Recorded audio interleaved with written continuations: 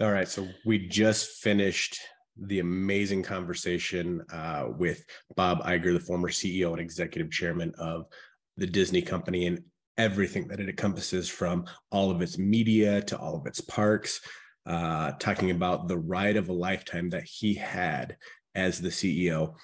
One of the things that he talked about was the fact that he had done so much through his career to navigate all of the things that had took place over that time span. And that went from repairing a broken relationship with Steve Jobs to basically launching their streaming platform of Disney Plus. And in that window, he did things such as purchase Pixar, he purchased Marvel, purchased Star Wars, and then when they started the Disney Plus system, they actually added the purchase of 20th Century Fox and all of the movies and TV shows that encompassed. So he took on a lot of businesses besides the one that he had already had. So think about that. He was not only responsible for all of the Disney employees, but then he kept purchasing other large companies and then learning how to integrate their culture with the Disney culture, creating one culture. So through that, he said, one of the biggest things that you have to understand as a leader is that you need to be decent to people. Because the thing that people say all the time is, nice people don't finish first. Nice guys finish last. And he said that's the absolute opposite from the truth. He said decent people finish first. And the best way to do that is to make sure that you have interpersonal relationship with the people on your team, not just the people that you work with, but people all throughout your organizations. Because the better relationships that you have in your team and with your teams, the better your team is and the better output you have from your team. So he says, make sure that you build trust and create strong relationships, because trust is what builds the strong relationship. You need to, as the leader, show your team what you are doing, what you are willing to do for them, and lead the way. That way you build the trust that allows them to come alongside you and go on that journey with you. You know, we've heard it said all the time, a leader that's leading with no followers is just a person going on a walk. And that is normally what happens to managers, because managers don't tend to build relationships. They just tend to tell people what to do, where to go, and how to do it. Where a leader is somebody that's going to show up, do the work, and bring people along with them. He said the next thing that you have to do is you need to understand that taking big risks equal big wins. And how do you take big risks? Well, you have to take big actions. He said the most risky thing that you can do is not act. He said, when you maintain an average life, it's not a good strategy, because there is no uphill, downhill, then hold in the middle. He said, if you maintain, you are automatically going backwards because you are not climbing. So to make sure that you are climbing and taking big risks and taking big actions, because that continues to move you forward. And he said, when it comes to taking risks and taking actions, most people don't do that because they don't fully believe in what they're doing. So you have to take a look at what you're doing and go, do I truly believe that there's something more out there for me in what I'm doing? Because if that's the case, that will give you the energy, the desire, and the passion that you need to continue going and making those big decisions and those big actions. He said, the next thing that you have to do is you have to rely on your instincts. He goes, but don't just solely rely on your instincts. Make sure you do your homework.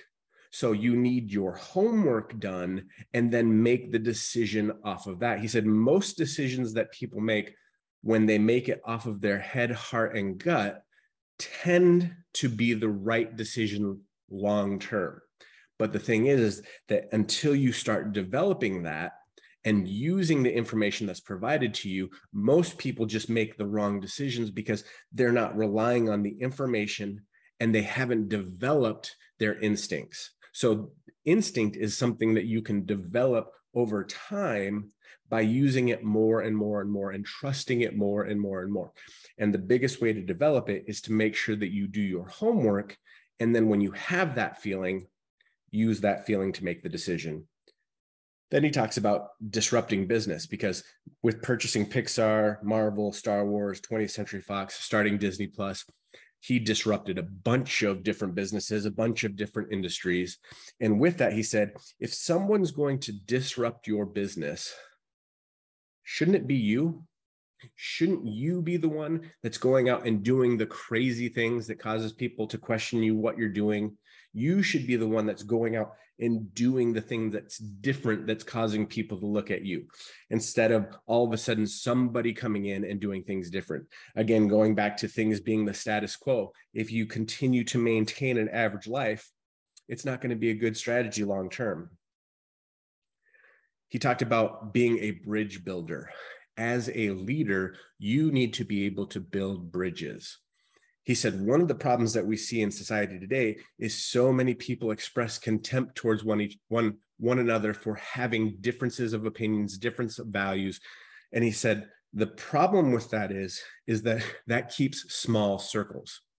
He said, if you want to have a big, large organization that's thriving, he said, you have to understand that you are going to have people with varying opinions, varying cultures, varying beliefs, because that's what happens when you have people. He said, if you focus on building bridges and having open conversations, make sure that when you're having those, you go in with the mindset of, we're going to do all of this in love, not anger. He said, what happens is most people go into spaces with having these conversations and they don't want to listen. They just want to wait for their turn to talk. And when they talk out of an anger emotion, as opposed to a listening and loving thought process. So when you are working with your teams, look and ask yourself, how can I add love to this? And how can I build a bridge that will bring somebody closer to me? Because that's what bridges do. They bring people closer together. And then finally, he said, to be a great leader, you have to be an optimist. Now, you've heard me say this time and time again. To be an entrepreneur, you have to be an eternal optimist. And then he adds this to it, with a dose of realism. He said, nobody wants to follow a pessimist. That's why you see 99.999% of leaders are optimistic. He said it's important for leaders to call it like it is, with the dose of realism, and set expectations for the future. Because if you don't do that, then you're setting yourself up for disappointment and for people to not trust you. So if you bring people along and you know that the journey is going to be long and hard, but you tell them that it's going to be short and quick, what does that do to your reputation and your trust level with them? It automatically lowers it when they find out that it's not exactly what you told them it was going to be. He said, if you're nothing but optimistic, you don't prepare yourself and your team for what's in store. So be positive, be optimistic, but also tell the reality. You may not know everything there is to know that's coming up. I mean, think about that. For him, when he was in Disney, he had just retired right before COVID. So then all of a sudden they had this transition to a new CEO, and then COVID hits. Well, he came back on as an advisor to the CEO in almost an interim CEO position to help navigate that storm, because of the fact that they had not seen or foreseen that something like this was going to happen. So as the leader, you are absolutely optimistic, but you're letting people know that you're going where no one has gone before. That's what leaders do. They blaze a trail. And sometimes you don't know if the left turn that you took was a good one or the right one was the right one. So letting people know that you are going down that path and that you don't know what's in store, but you're preparing people that things could not turn out the way that they're supposed to be, helps them follow you along that journey. And then he said, it is ever so important that you always infuse a sense of hope in people. He said, when people have hope, they will continue to always move forward, regardless of what it is that they're going through. When people lose hope, they lose the will to live. He said, if you look at the way that people are designed to look towards the future, to look towards a better future. And when somebody takes that away or makes people think that there is no better future for tomorrow, that's when all of a sudden things become worse and worse and worse. So, excuse me, he said, your goal as a leader is to infuse optimism and hope in people, to help them go out and do more, be more, think more, and achieve more that without you, they would otherwise not have taken place. Guys, that's what my hope is for you today, guys. Go out, bring optimism, bring hope to people, go out and make it an amazing day. And I hope your day is awesome as you are. See you again next time.